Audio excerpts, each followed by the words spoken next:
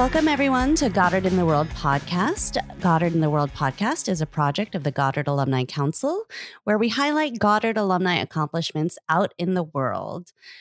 My name is Amanda Laxon, and I am here with my co-host, Casey Corona. Hey, Casey. Hey, Amanda. How you doing today? Good. How are you? I'm doing really well. Really silly, happy, fun. It's a great day. I know. It's a really good day. Our guest today, she's so cool. Her name is Jennifer Patterson, or Jenny. She owns Corpus Ritual, which is you can get so many different things on there, like from her breath work to her tinctures to her teas. And I encourage you all to check it out, as I have encouraged many friends to check out. And so I have a group from my undergrad. We're connected through Pace University. And we have met every weekend since the beginning of the pandemic. So it's almost been 1 year on the day that we're recording this. And there are 5 of us, and 4 of us are kind of obsessed with Jennifer's tinctures.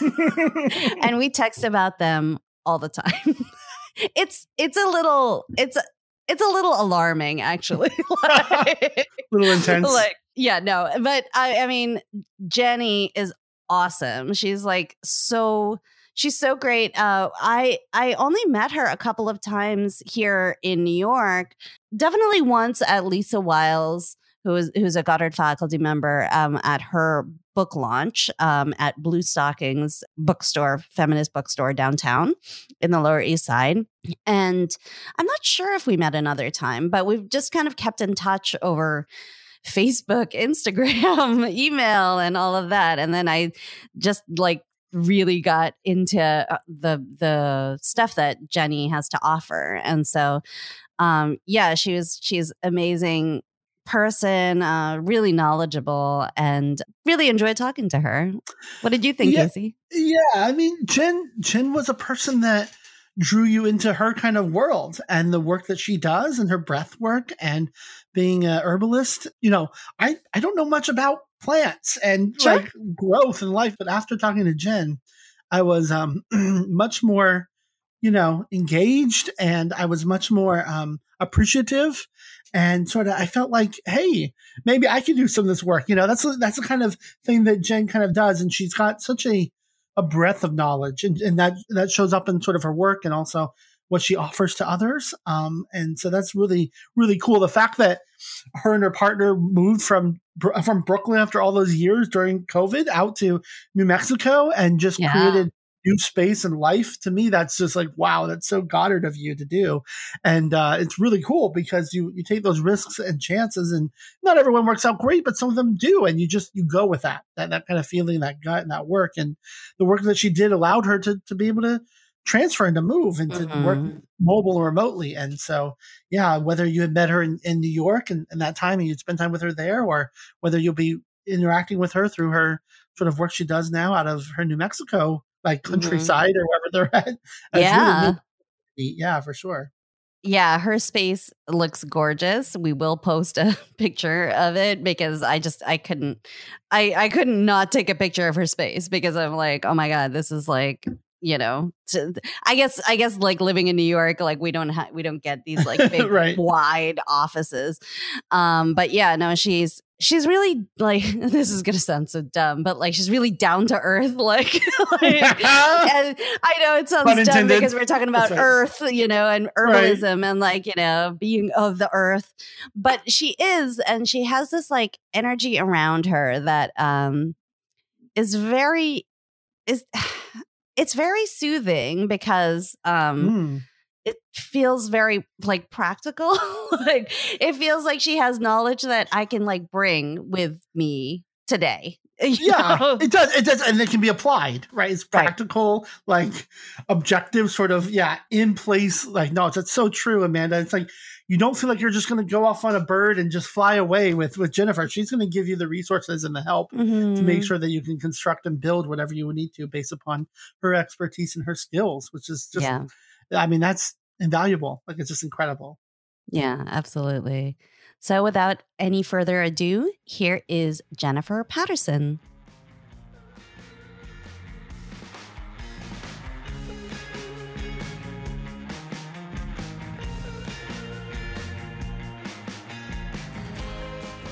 Welcome, everyone, to Goddard in the World podcast. I am one of your co-hosts, Amanda Laxon, and today our guest is Jennifer Patterson. Jennifer is a grief worker who uses plants, breath, and words to explore survivorhood, bodies, and healing. A queer and trans-affirming and centering trauma-experienced herbalist and breathwork facilitator, Jennifer offers sliding scale care as a practitioner through her private practice, Corpus Ritual, and is a member of the Breathe Network. She is the author of The Power of Breathwork, Simple Practices to Promote Well-Being, a graduate of Goddard College's MA program, Shaped by Embodiment Studies. Jennifer is finishing a book project focused on translating embodied traumatic experience through somatic practices and critical and creative nonfiction. You can find more at corpusritual.com. Welcome, Jennifer. Thank you. Thanks for having me. Thank you so much for coming. I am super excited to have you here today. Full disclosure, I am a customer of Corpus Ritual and have turned on multiple friends to the tinctures and teas and all of that good stuff. Because so much of your work has focused on plants and like herbal remedies, can you tell us an early experience that you had with plants as healing? Yeah. Yeah. I mean, I've thought a lot about it because I come from a family of gardeners. So my grandma and grandpa on my mom's side were like, they had like epic gardens growing up that I used to visit. And then my mom was also a gardener and she had this beautiful herb garden when I was a kid that had like 50 plus herbs or something. And I grew up gardening, but like my family wasn't using herbs in like a medicinal way. We were growing them and we were cooking with them. But yeah, I grew up gardening. So I always had like a little kid's garden. And as I got older, I forgot about herbs as like medicinal support. I kind of like, they just weren't on my radar up until, really I had kidney stones in I've had them a number of times, but one time I had them, I didn't have health insurance. And I was like, probably in my later 20s, I would say. And I was like, okay, so there's got to be other ways to navigate kidney stones besides like a hospital and medication and, whatever. So, I found plants again and I started like researching them just for my own health and my own supports and got really into it and then remembered like how important growing plants was as a kid. So yeah, it's been kind of like a full circle. That's amazing. Where was it that your mom and you had your gardens, your childhood gardens? We had them in Pennsylvania, a little outside Philly. And then my grandparents were up in New York City and then on Long Island. So we were kind of between those two places. Do you remember some of the things that you had in your like kids' garden that you got really excited about to harvest? I do. Yeah. And some of them are still my favorite. I mean, because, there's so many different ways to work with plants. Some of them are internal, some of them are external. But yeah, I used to grow bleeding heart when I was a kid. Do you remember? Oh, I don't know what that is. These beautiful, they look like little heart-shaped flowers. And I was obsessed with them. And I'm trying to think of what else. I feel like gooseberries. I don't know why I liked them, but like I think they were growing nearby. And I remember just being like, gooseberry, what is a goose? Like I was just very into the name as a kid. I do remember the name gooseberry. I grew up in Canada. And so I think they're, because we're both like northern, eastern, I think there's probably gooseberries over there as well. And I didn't know what they looked like, but I remember also being kind of obsessed with that name. Like, gooseberries, it's kind of romantic and you don't see them very often. So, I don't know if you eat them. Listeners, tell us because we have no idea what to do with gooseberries. I haven't thought about gooseberries in a long time. That's amazing. So when you had kidney stones, what was it that you found that you could take to help alleviate them? Well, yeah. So I did a lot of looking around and like interneting, but I found there's like a bigger herb company called Herb Farm. And they had like a blend called Stonebreaker, which I don't remember what was even in it at this point because I haven't used it again, but like it kind of just like propelled me into like finding out ways to support myself. And bizarrely enough, like kidney stones is what brought me back into herbalism. And then again, I completely abandoned like taking care of my kidneys with herbs. And then years later, I got kidney stones again. And I was like, God damn it. Why didn't I make the herbs for the kidneys? Like I never made the tinctures for the kidneys. So, it's a work in progress. Goes in and out of awareness. Well, I was saying before we started how the tinctures that you do make now really help me both physically, I think, with energy or whatever it is that I need, but also intention. Because I have like 8 right now that I cycle through, and you have these amazing descriptions on each bottle on like what each tincture is for, and it really helps me. And I know my friends who are obsessed with them a little bit. It really helps me to sort of come home to myself for a second and decide what is it that I need support in right now. And so I think it is interesting how you kind of let that you kind of forgot about it once it was done. Yep, yeah.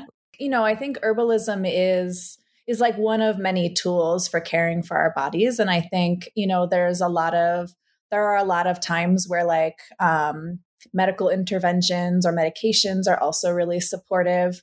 And then, there's a lot of herbs that most plants and herbs work on like lots of different body systems at once. So even even writing a little description about it, it's like, it's like a piece of like what plants are capable of in supporting us in. And there's a ton of plants for inflammatory conditions, everything from like topical for like eczema to for skin-based conditions. And then there's a lot of stuff for internal, like a lot of herbs that are soothing the digestive tract. And, it's really, there's a lot there. Like when I first started studying herbs, I was like, oh my, like I felt all this pressure to like become like just like an herbalist who knows everything in the world. And then I was like, it's never going to happen. Like working with plants is an ongoing educational experience, But there's really a lot of different supports for a lot of different digestive health conditions. Bitters are often depending on what's going on for people, bitters can be helpful because it helps kind of warm up the digestive tract. And then there's a lot of herbs, that are really soothing to the digestive system while also being supportive to the nervous system, because so much of digestive health is like related to like stress and, our nervous systems too. So there's a lot out there. It's pretty cool.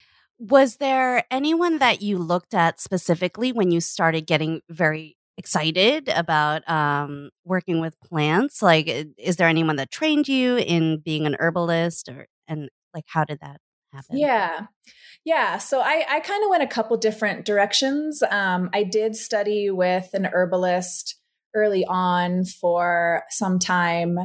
It's since come out that he was pretty harmful to a lot of his students. And so that, brings in, I forever have a question of like, what do we do when our teachers are harmful? When we both have learned from them, but also like can acknowledge that there's been like some real harm. So that, I started moving away from that mode of study. And then I did, I've been to conferences and studied particularly like different body systems through different teachers. And I also, I didn't know a ton of people that were working with herbalism when I first started, but I did have one friend named Melanie Griffin, who has an herb line, and Melanie's wonderful. So like we used to just like talk herbs with each other and like hang out. And yeah, like it was just nice to have somebody else that was like on a similar track. And then, yeah, I'm going back to, I'm taking a like 8 or 9 month herb study program this year with these teachers I love that are down in North Carolina, and called Terra Silva is the school. And, you know, with everything with COVID, like it's online now. So like I've wanted to study with them for a long time just to kind of like fill in the cracks of my own knowledge and like learn some new stuff. And yeah, now I'm able to. So yeah, by the end of this year, I'm going to be like steeped in herb study, like a tea. I will be steeped like a tea at the end of the year. A very strong tea. Very strong tea. Yeah. I love that. That's amazing. And you offer breath work as well. You've written a book on it, and you do a monthly virtual breathwork group. For our listeners and myself, because I've never really done breath work. Can you share with us what if there is a connection between your herbalist side and breathwork side, and what the experience of being in a breathwork session would be like? Yeah. Yeah. So I started studying breathwork probably back in 2014-ish. I went to a breathwork group in Brooklyn. I had no idea what it was. And to give a bit more information about my background, I've experienced a lot of abuse and trauma in my life. And so like my 20s were a mess largely, you know, and then like in my early 30s, I was like, okay, time to start getting some stuff together for myself. And I found breath work. And, you know, I've struggled with depression, anxiety, suicidality, you know, complex PTSD, all the things. So I also really struggled with my breath. And I had like a lot of like shallow breath breathing, shortness of breath. I also just felt really disconnected from my body. So, you know, going to a breathwork group was a little overwhelming because I knew I would kind of struggle in that space, but I also knew I had to like start finding ways to connect back to my body, which I was doing with herbs too. And yeah, I think they're in relationship to each other. You know, some people, I mean, I have people that I've worked with herbs who also come and do breath work. And, you know, some people like take their tinctures before breath work. Or I also know this breath worker in Europe who's an herbalist and named Anya. And they do like plant meditations and then do breath work. So, you know, that's another beautiful way, I think, to combine them. But yeah, breathwork is one of those things where it's a huge umbrella, you know, like the word breathwork can mean all kinds of different breathing styles and practices. A lot of them are incredibly longstanding spiritual and religious traditions and cultural traditions throughout the history of time. You know, I mean, breath is our connection to life. So like everybody, I believe, has a connection in their lineage to breath work in some ways. But like a lot of the traditions that are more prominent are like through pranayamic and like South Asian and like Central Asian. And, you know, like there's a lot of different lineages of traditions. So that's one thing. The breath work that I teach most often in the groups and in my private sessions is an active breath. So it's like one of those things where it's like, I can explain it. It's also like, it's such an experiential thing that it's, right. You know, like words are, I mean, part of the reason I love it is because words are not always as important. And I'm a very like wordy person. So, but yeah, so in the groups and in the private sessions that I offer, you know, I teach the breath and it's a 2-part inhale, 1-part exhale, and it's all through the open mouth. So, you know, I feel like, you know, we hear like, oh, mouth breathing isn't good. And, you know, long-standing regular practice of mouth breathing, yes, impacts a lot of our body systems. But for like a sustained short practice, it also connects us to this expanded state of awareness or consciousness. So, you know, the sessions are like, we're breathing for about 45-ish minutes. Oh, wow. And about, I don't know, 8 to 10 minutes of it are the resting breath, and the rest is this active breath. And it kind of builds. People have really different experiences, but some of the things that people notice are, very physical. Like there's a lot of physical sensations, like some cramping in the hands or in the mouth or the feet. A lot of emotion can get moved up and moved through. So, I think it's a great practice for a lot of reasons, but it's great for like the times that we feel like stuck or we feel like it's a great practice to do before like creative work, because it just kind of plows through the internal barriers we have around just like showing up as ourselves in the world, I think. And, most often, a lot of people find themselves in spaces of being able to like integrate or disintegrate like difficult material, whether it's like traumatic material or like a difficult relationship, or, there's a way where we can kind of, because we're in this expanded state of awareness and consciousness, like we're able to look at things a bit differently and like also just feel things more deeply, like I feel like in breath work, I've been able to really like get a lot of clarity on stuff in my life, stuff that's important to me. And also just the act of doing it. It's like, it's such an embodied practice, which, as a survivor, as a person who's struggled to be in relationship to my body, like that was a barrier for me at first. But I'm like, I'm great. Like every time I do it, I'm like, look at you taking care of yourself. It's like this way of like tuning back into my own needs and then, and like resourcing myself so that I can continue to be present in this world that like needs all of us. That's incredible. Yeah, I'm thinking about like just 45 minutes of paying attention to breath. And I mean, I know that if I've had moments of anxiety, and we all have. I mean, let's be let's be honest. Like many of us have, and especially like in the past year. But moments of anxiety where I'm like, I don't know if I can do this next thing, whatever it is that I have to do. And if I take 5 minutes to breathe, I'm like, oh, okay, maybe I can do this. So, and 5 minutes feels really long. And so 45 minutes, I feel like what you're saying about barriers and being able to sort of break through them, or doing that, taking that time for yourself, for 45 minutes to breathe, because you were going to breathe anyway for 45 minutes. We're breathing anyways. You know what I mean? It's like we're already breathing. So it does feel like a very good, nice way to come home to yourself, come home to your body. Like we are literally breathing all of the time, And so for me, there's a lot of different avenues into breath for people. Like some people are like, oh, I'm like doing it to like optimize my health and like my endurance. And that's not quite me, I think there's so many ways to be in it. Your practices are very embodied. Most, if not all of them. And you focused in embodiment studies while you were at Goddard. Was that what drew you to Goddard? How did Goddard come to your radar? And what was your experience there? Yeah, I mean, my journey to Goddard was actually a really long one. Like, I think I first learned about Goddard in 2000. I was trying to remember earlier, 2007 or 2008. And it was the creative writing program. And one of my favorite writers, Banu Kapil, is an advisor in one of the programs. I think she might still be. So I was like, ooh, but I was also in a time in my life where I felt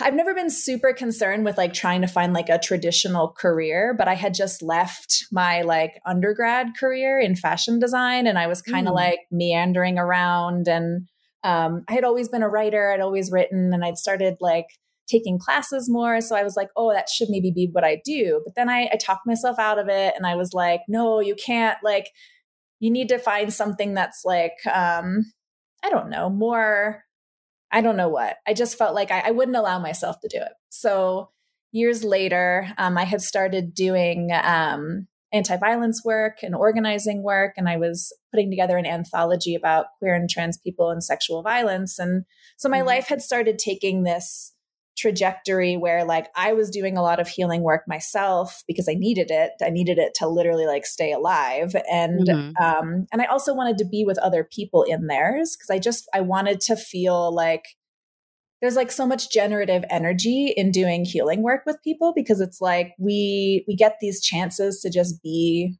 with what's there. So, I decided to go to Goddard, but I went for the individualized studies program.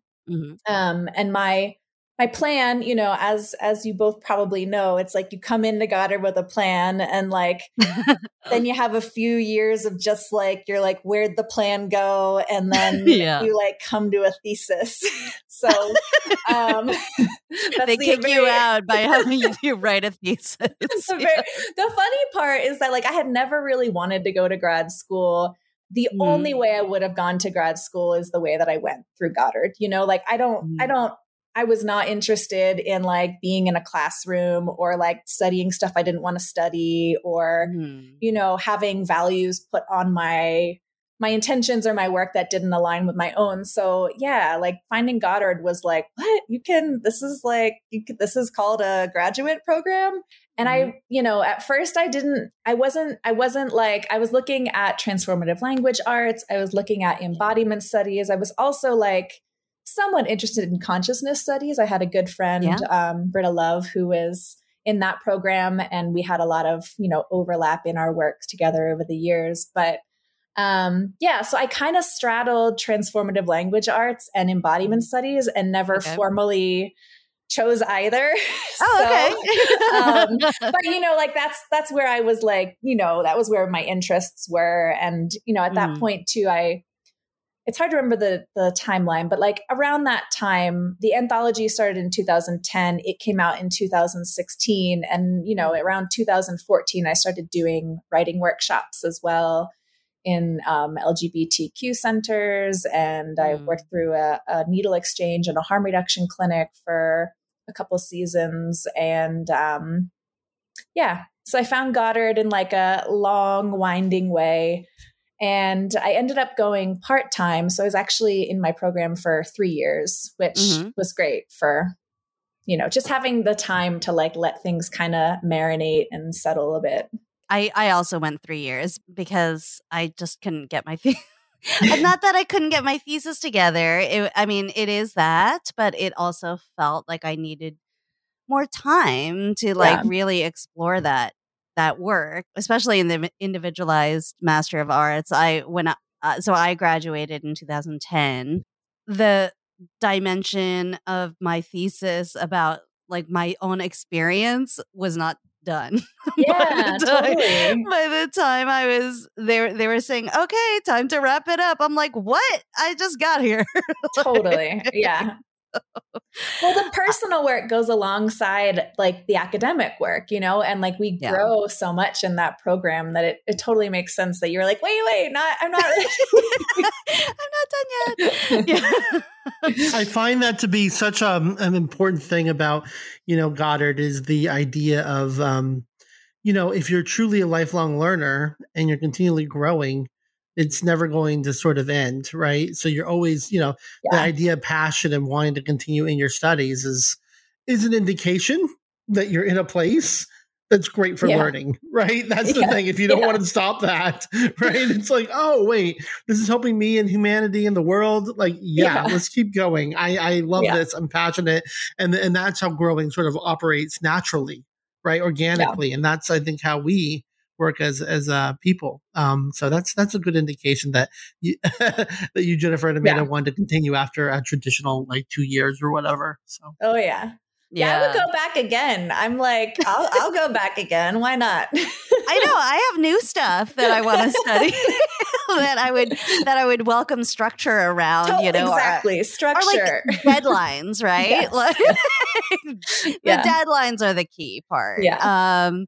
What was it that you studied there and brought together in your thesis?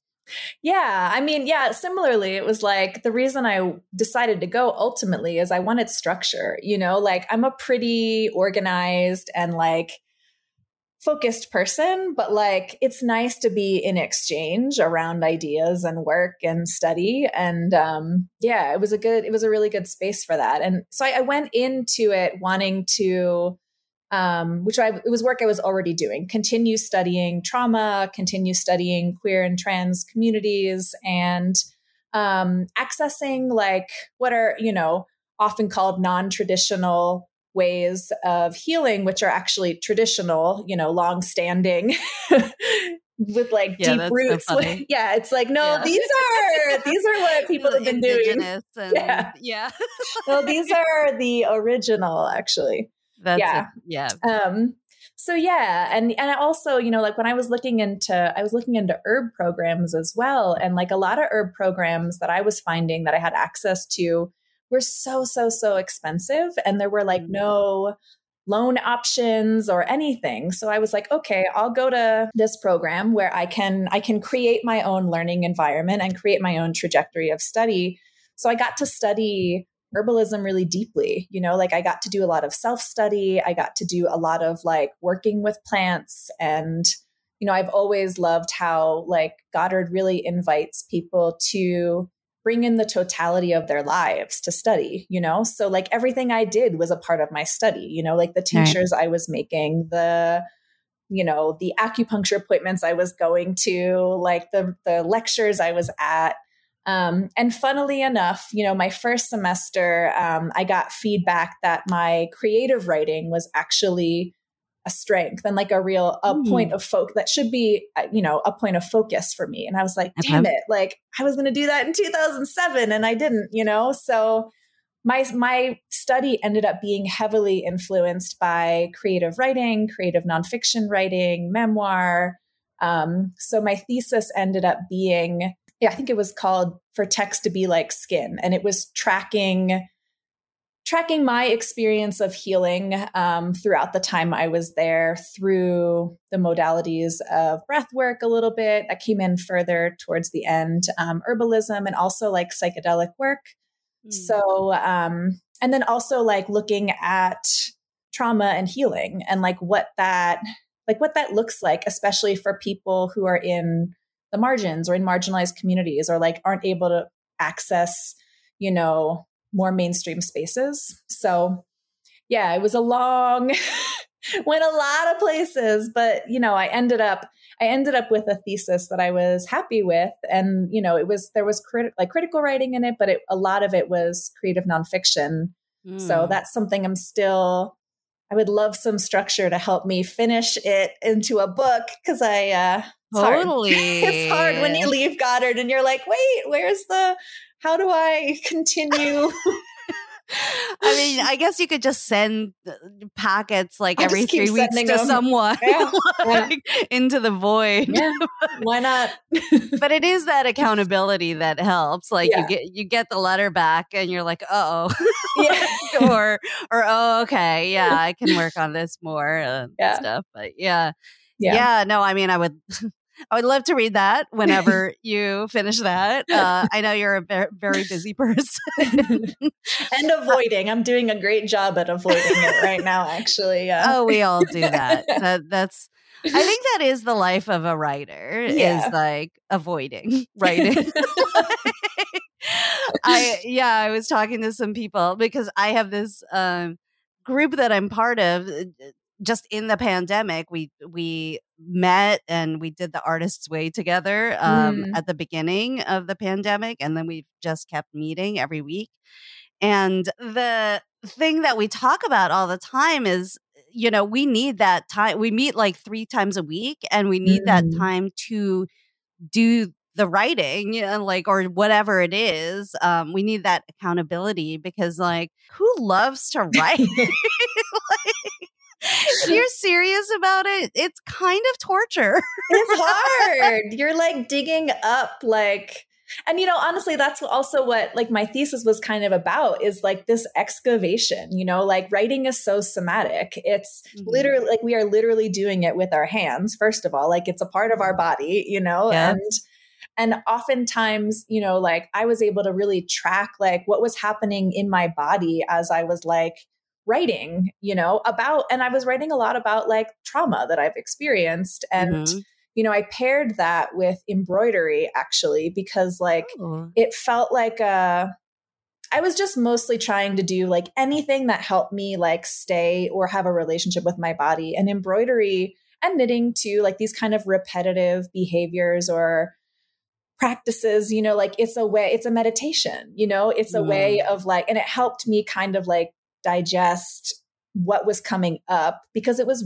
really hard, like those 3 years were like between like the writing and being at Goddard and the psychedelic work I was doing, it like shot me out far, and I've been like, luckily to have been held in a space where I was able to like reflect on those things. But writing is really hard. I think it's very hard. I think it's very hard to, especially with creative nonfiction writing. Yeah. That's very hard because you both are digging up, like you say. I think that's an amazing way to put that. Digging up the clay of your life, whatever it Yeah. is, and then putting it out onto a page that Mhm. makes it visible and concrete in a Mhm. way that you're sharing. Yeah, that's Yeah. fucking hard. Yeah. Yeah, it is. But it does. I mean, I don't know that we had a guest who is my friend Mike, who has written an essay, or not just one essay, but he has written his work at Goddard kind of reflected on the idea is creativity inherently healing. Mhm. He was working with like Francis Charette on that Mhm. question, when he was there. And it, yeah, there's, I mean, I don't know.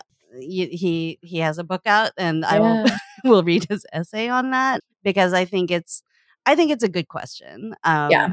Because there are a lot of people who think that just because you got it on the page, like, they celebrate you, like, putting Yeah. your soul out there. Yeah. And I was actually just talking about that today with like acting. Like, I feel Mm. like we as a culture celebrate people who go through it, like Yeah. have a really Yeah. hard time, like in their acting process. And it's like, we should actually support people practicing their creativity in a healthy way, in a way that Yeah. supports them. So I don't Yeah. know.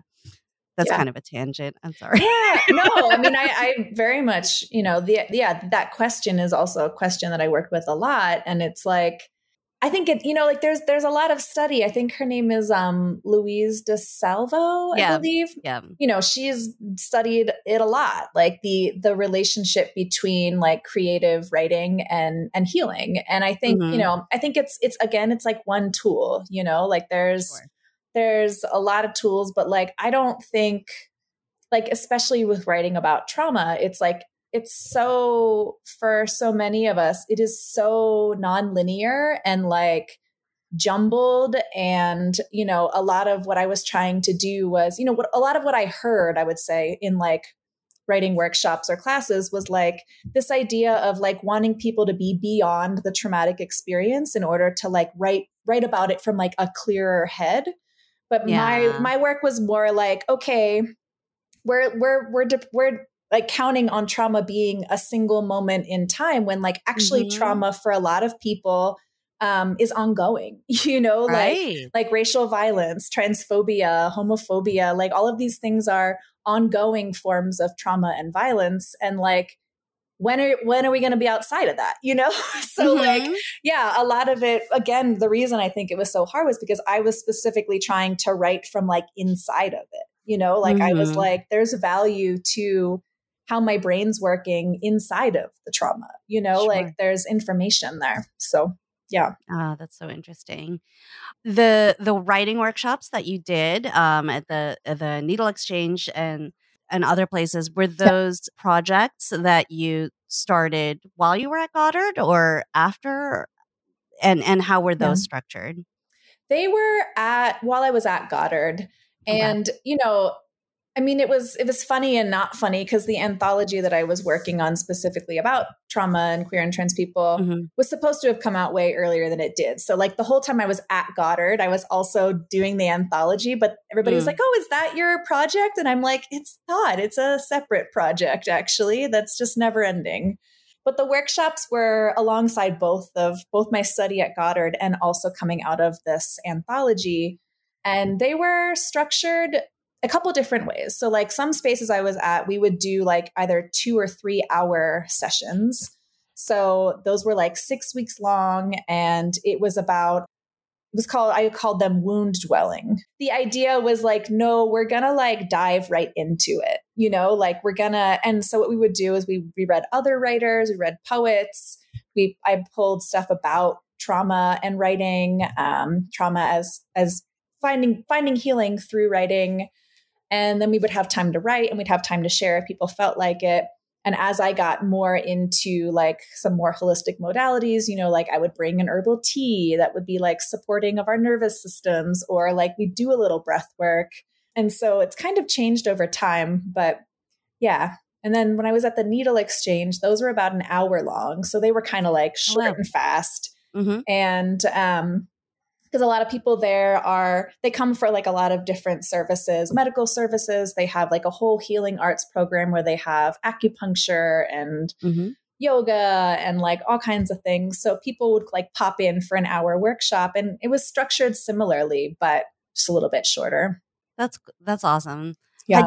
Had you done that kind of work but prior to Goddard? They feel very TLA transformative language arts inspired, and so I'm just curious if that was something that you brought to before. I was trained in like group facilitation. So when I was doing community organizing work, I did community organizing work, and I was also I studied to be a rape crisis counselor. So between those two things, like I was already in positions of offering support to people through traumatic experiences.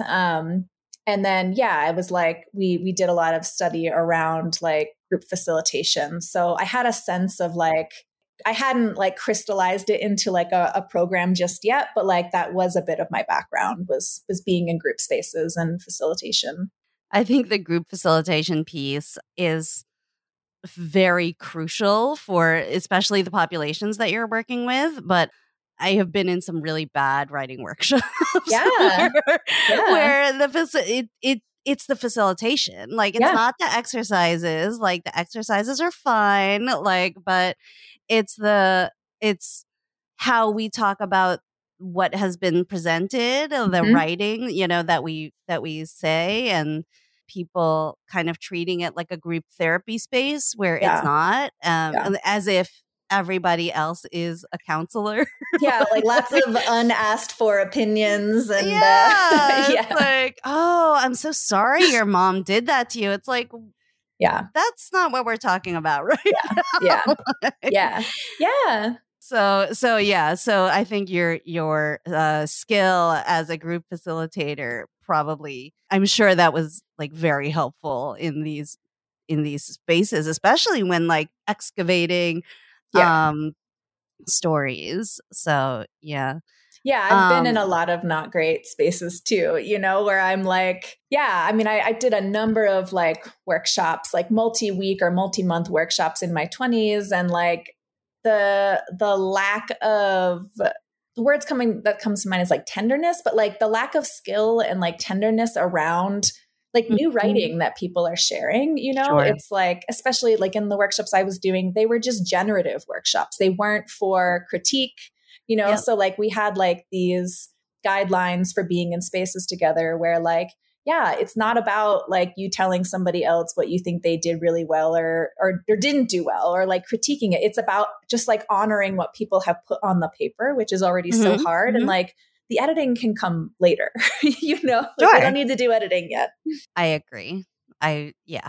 This is something that I feel like needs to be a ground rule in most writing workshops. Unless you've been given edited work and they're specifically asking for feedback on that. Yeah. So I know that you just had a relocation from Brooklyn to New Mexico. Can you tell us a little bit about that move and what inspired it and what it's like out there now? Yeah. Yeah. So I was in Brooklyn for 16 years. I miss it a lot still, but Brooklyn is, I mean, everything is so different right now. But I had started looking into moving with my girlfriend, and we took a trip out last January of 2020 to New Mexico, California, just to kind of like, we stayed with friends just to see what it could feel like maybe to be somewhere else. And we had a plan for like a couple years from now. And then COVID hit, and I lived in a really small space. She also lived in a fairly small space. And, alongside that is like, I'm an herbalist. Certainly herbalists exist in cities, and there are so many plants and there's so much in the city, but also like, I've forever been split between I'm like a city person, I love Brooklyn. I love the energy of it. I'm kind of like fast moving. I like that fast energy, but I also needed to be in nature more, Sure. And I was struggling for years, accessing it. And, I would have my fire escape gardens. And then one time, I got in trouble because it was a fire hazard, and I was just you're taking my plants from me. So I needed to be able to be in a space with plants more. So, and my work was with the herb work was already it wasn't in person. So that was okay to kind of travel. And then the breath work, I had done some virtual work with people, mostly just single sessions. But, when COVID hit, everything went online. And so I started doing sliding scale breathwork groups. And I think it's a good way to be in the practice because people are in their own spaces. So I felt comfortable enough leaving, all of the incredible spaces I had built relationships with for years. A lot of them closed, because of everything. So, it was a kind of thing where it was kind of a quick decision, but we'd thought about it for, a while. And it just felt right for now. So, I went from I don't even know, a 300 square foot apartment where a friend recently described it as, she was like, it's just dense magic in there. Cause it's true. I had bottles and jars everywhere. I was being swallowed by all my jars of plants. So here I have some space, I'm able to spread out a bit. We're very rural, so there's a lot to learn around just, we're at the end of a dirt road. There's just land behind us. So it's pretty, there's a lot. I was sharing earlier, it's my days involve I have to go wheelbarrow some wood down later to keep the wood stove going because that's our source of heat. So, it's a good place to be for a little bit, I think, and I'll see what happens next. It's amazing because Jennifer, you seem to really embody the embodiment, right? So you're sort of thinking about that all the time in terms of relationship to all the work that you're doing and sort of the connection to body and movement and sort of place and space and all of that kind of elements. And so being conscious and mindful of that, and sometimes I think, we propel ourselves in those kind of elements, to go out and do change into the world. And then sometimes it sounds like there was some consciousness going on about making a shift, but then the world comes along with something like COVID and propels us, to that kind of movement, to that time and space and desire. Yeah. And that just seems to be how the universe kind of works. But being present in those moments and being able to be mindful of embodiment, whether that space or time is changing. I mean, it seems like you and your girlfriend made that sort of decision, have been thinking about it, but, the world propelled you to kind of work through that and make that, in kind of a swift movement. And that's really amazing and really should be applauded in a real amazing way because you weren't, a lot of what we do in life and as Goddardites is to push up against what is sort of the box, what we know, and then go beyond that to see what can be challenged and new in that regard. So It sounds as though the change has been helpful, even though it's brought on new challenges and new services and new embodiments for you and your clients and that kind of thing. Yeah. So that's wonderful to hear. Yeah, definitely got propelled. Was non-consensual at first, It was like for all of us, but I mean, that's the thing. It was like, I came back from that trip being like, okay, like I definitely need a shift in my life. But I was like really invested in like a lot of the spaces I've worked out of for breath work or just relationships I had were like multi-year relationships and spaces that I like felt very lucky to be working out of. And I was like, I can't leave that, like it took me, I was like, I always felt like I was a late bloomer. Like it took me so long to get to a place where I was like, oh, this is the work I want to do.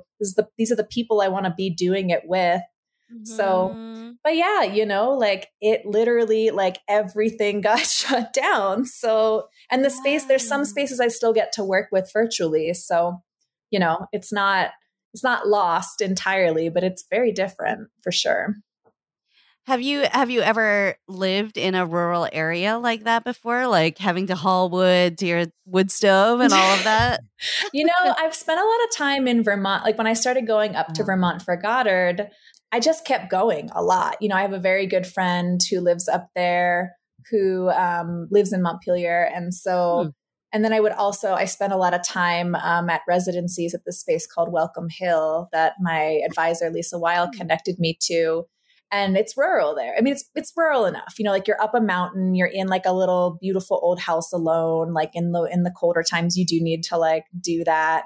And I would spend, sometimes I'd spend a month there. So I felt like I was like like people used to often in New York City would be like, do you live in Vermont? And I'm like, no, I live in Brooklyn. I'm just in Vermont a lot. So, I felt like I was like doing a little bit of both for a while. And, for me, like just the way that my like systems are, like I'm super, super sensitive. And like many times in living in New York City, I was like, how am I doing this? Like, I'm like sensitive to sound, to light, to like everything, and it was just, so it's just it's real quiet here. Like I keep looking out, there's like cows that walk across the field right in front of me. It's really like, it's bizarre. It's very different. That's amazing. Are you going to, I know it's winter right now, but actually I don't know what it's cold here. Yeah, lots of snow. Yeah, we're up high in the mountains. Oh, okay. Yeah. Are you going to start a garden on whatever property you're on right now? Or I am. Yeah. So the house that I'm in is again, it's at the end of a road and there's a lot of land alongside of it. And the people that were here before built a bunch of raised beds. So, oh, great. Yeah, I've been like seed collecting, and I'm going to employ my girlfriend to build me things for it. Wonderful. Skills I do not have. And yeah, so yeah, I'm hopeful, but I'm also trying to be, realistic around like being in a completely new landscape and like on new land and trying to see what will grow here and what doesn't want to. Yeah. So we have referred to Corpus Ritual a number of times. But when did you start it? What brought you to start the shop? I would say, I think it was around 2013-ish. Okay. I had been studying herbs for a while. I'd been working with that teacher and, I mostly was just like giving them to friends, like making stuff and giving to friends for quite some time, many years. And yeah, the herb stuff grew over time. It was I've been working more intentionally with herbs since 2012. And, I was like hand making all my own labels, and herbalism is this beautiful, like time intensive practice, like everything that I make is fully by hand. It's just me. So it's like, gathering plants. I work with a lot of like small farms. I had more, relationships on the East Coast. I'm working up some new ones here, and, work with all organic plant matter. And, but it's slowly grown, which I think is good, because I'd never had any intentions for like a huge company or business, you know, like I just want to be sustained. I want to be able to sustain like, you know, mutual aid and work I care about and support other people, other makers, other people doing work in the world. And so it's been slow and steady, and it's good. It's manageable for me. It's a lot, but it's manageable. And it's nice to be like, I like having my hands in all parts of the process, you know? How long does it take for you to make? I mean, maybe it's different for each Mm. tincture, but like what is the process? So you can either work with fresh or dry plants and roots, flowers, you know, whole plant roots, depends on what you're working with.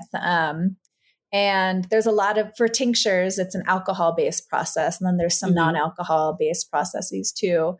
But yeah, the herbs and the plants stay in the alcohol for 6 weeks. Oh, So, wow. you Okay. know, if I'm like not mindful of like my stock on something, like it'll take six, you know, you can do it for less time. I like 6 weeks. I feel like that's what I learned and what I just keep doing. And then you strain the plant matter out after the 6 weeks, and then you have the alcohol based tincture that has the constituents of the plants in it. So, Mhm. and you know, then there's like bottling and labeling and packing the orders and you know, so Yeah. it's like I've never like tried to keep track. I just don't really want to know how much time it takes, you know. I'm like, it's just the process. That's the process I'm in, you know, like that's that. Yeah. If you're a business owner, you're going to spend more time on way more time than you would want to know about.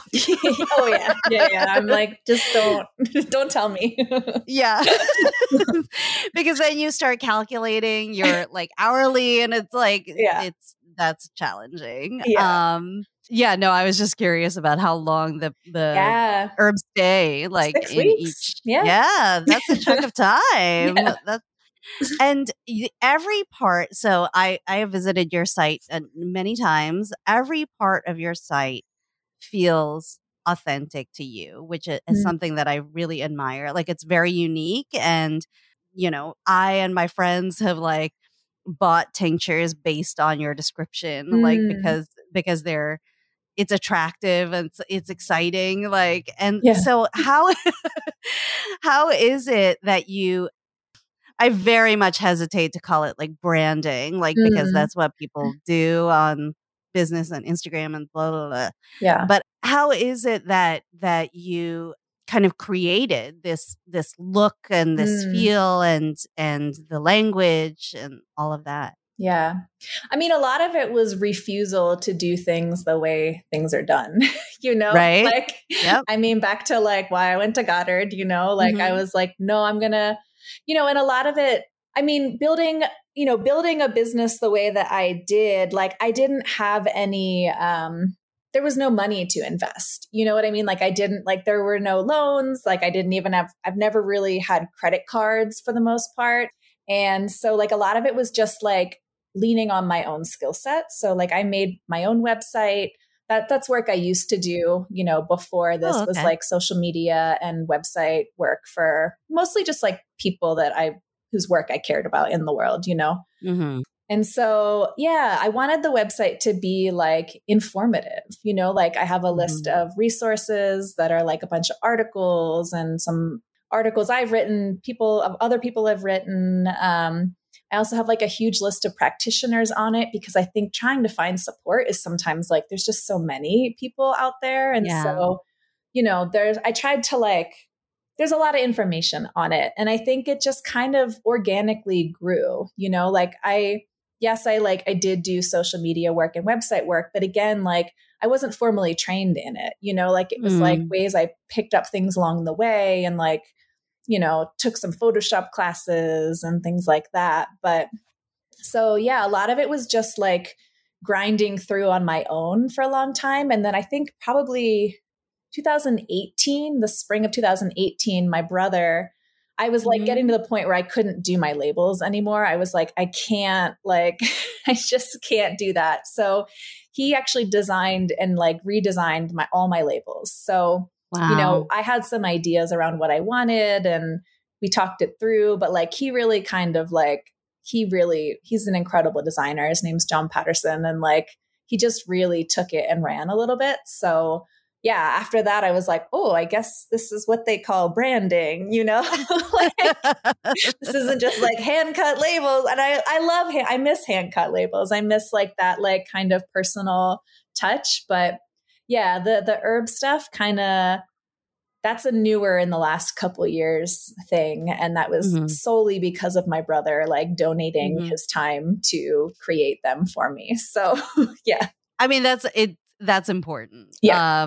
Like the of anything that you were going to outsource, I think having someone like being able to print your labels, like I know that, you know, it's with all the other work you're doing, I think that that's an okay. Yeah, it's fine. I was like, I need help. Finally, I was like, I need help. Yeah. Yeah. No, that's important. But the descriptions of your, like the one I'm thinking of specifically, oh shoot. Now I can't remember. But I think it's Give Less Shits. Yeah. That one. Like my friends bought it solely on the description.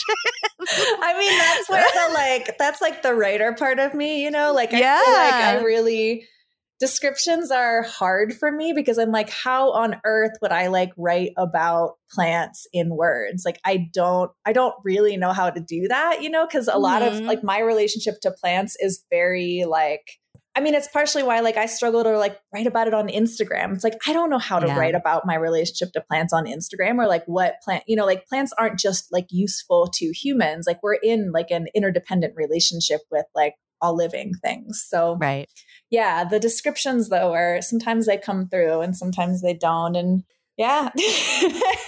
I think it's very exciting, and I encourage all of our listeners to like go and take a browse around. I will link to Give Less Shits because it's like a standout, like very fun one, and most of us need to like give less shits about definitely about the stuff that doesn't really matter, you know, like like meetings.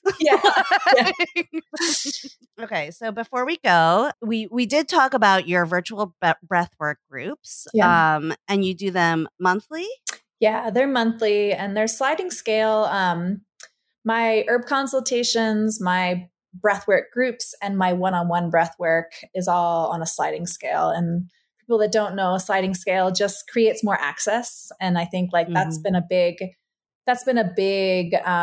like a foundation of my work. Like all of the healing work that I've done with other people has been because they've had sliding scale offerings or because they did donation work or because they gifted me something. Like I wouldn't have accessed the healing care that I have accessed over my life if not for sliding scale practitioners. So, and you know, it meets needs in my communities that I'm a part of, and communities that I work to be an ally to support like more accessible care and more opportunities to kind of find each other. That's amazing. I do love it. It is very clear on your site, like when you explain sliding scale and like what it's for, like why, you know, why people who would make more money could afford to support, and that you wouldn't turn someone away for less. Which is great, and I love that. Again, feels very like ground up, like authentic to your goals, which I love. You also have 2 books out, The Power of Breathwork and Queering Sexual Violence, which is the anthology that you were talking about earlier. Can you talk about those books and who's going to benefit most from reading them and what they're about? Yeah. So Queering Sexual Violence, and it's Radical Voices from Within the Anti-Violence Movement, that came out of my community organizing work. And the space that I was in, it felt narrow. It felt like narrow as far as like who we were supporting in their survivorhood. And you know, in mainstream culture, like there's a very specific like survivor that often gets lifted up. It's usually like a white cisgender woman who's like not too crazy and like doesn't have like any substance problem. You know, like there's like this like perfect survivor that I never was, for one. I've navigated a lot of alcohol issues and lots of just the aftermath of it.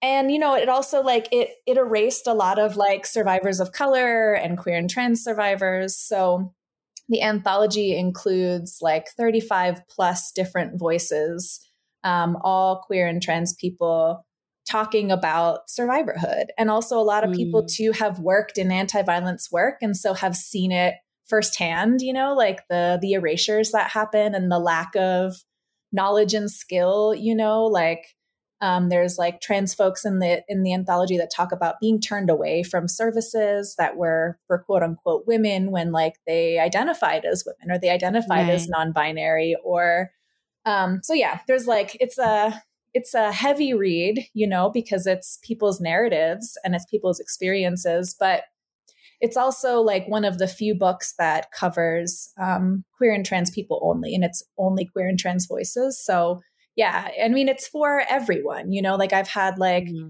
lots of people who work in organizations or colleges pulling it out to help inform the work that they do. And then I also know a lot of survivors who read it just because they need to see and hear other voices that feel more reflective of their experience. So that's the one. And then the Breathwork book. Yeah, I mean, that was a strange project. It kind of came out of nowhere. A friend connected me to the publisher and I was like, sure, I could write a book, I guess. It was a real leap of faith. I was just didn't have a plan to write it at all. And so I was able to kind of, it's a hands-on book. So it's there's a lot of different practices in it that are, that are not mine, that are from different traditions that are kind of compiled in this book. And then there's some sections that are a bit more infused with my own work and the ways that I've worked with clients. And, I wanted it to be trauma informed because I think a lot of healing spaces, even though they are certainly for people who have navigated trauma and violence, often even writing space, like we were talking about, it still can't hold the complexity of it. And there's stuff that can be actually more harmful for people. So yeah, I tried to approach it from that lens of for people that are new to it, like me years ago when I was really hesitant and I didn't think I was any good at breathing or meditation, So yeah, it's kind of an entryway in for people who maybe wouldn't access it otherwise. That's great. And we're going to have links to both of them. You gave us bookshop links, and I love that website specifically, Bookshop. They're not a sponsor. We don't have sponsors. This is an innovative podcast. But I am very good friends, best friends with a bookseller, and she always points us to Bookshop because they support independent bookstores around the country. You can support your specific bookstore, your specific independent bookstore by buying online, through their site. So we'll definitely include the Bookshop links there. We will have to have you back because, when you write your memoir, when you publish your memoir, we'll definitely have you back to talk about it. So yeah. Thanks for joining us today, Jennifer. We really appreciate all of your work and your journey and where you are now and how you've been able to help so many survivors and individuals who are just searching for mindfulness and embodiment and doing so through the interconnectivity that we have with our plant and life and world together. So it's fascinating work. And thank you for all that you do. Thank you. Thanks so much for having me. Oh my God. Thank you so much for coming. I'm super excited to get this out to the world. Thank you, Jen. Thank you. Thank you. Thanks for listening to our episode with Jennifer Patterson. For more information, please visit her website, corpusritual.com, and find more info in the show notes. Also, please feel free to sign up and check out our website, GoddardAlumni.com. One of our Alumni Council members has started an academic journal housed with the GGI program, Quire, Quire. They are currently accepting submissions for the inaugural issue from current students and alumni. Please visit quirepress.org for more details. Thanks for listening to Goddard in the World podcast. This podcast is a project of Goddard Alumni Council. It is produced and hosted by Casey Corona and Amanda Faye Laxon. It is edited by Amanda Faye Laxon. If you're interested in being a guest on the podcast or would like more information, please visit goddardalumni.com/podcast. Please subscribe to the podcast in your favorite listening app so you never miss an episode. See you next time.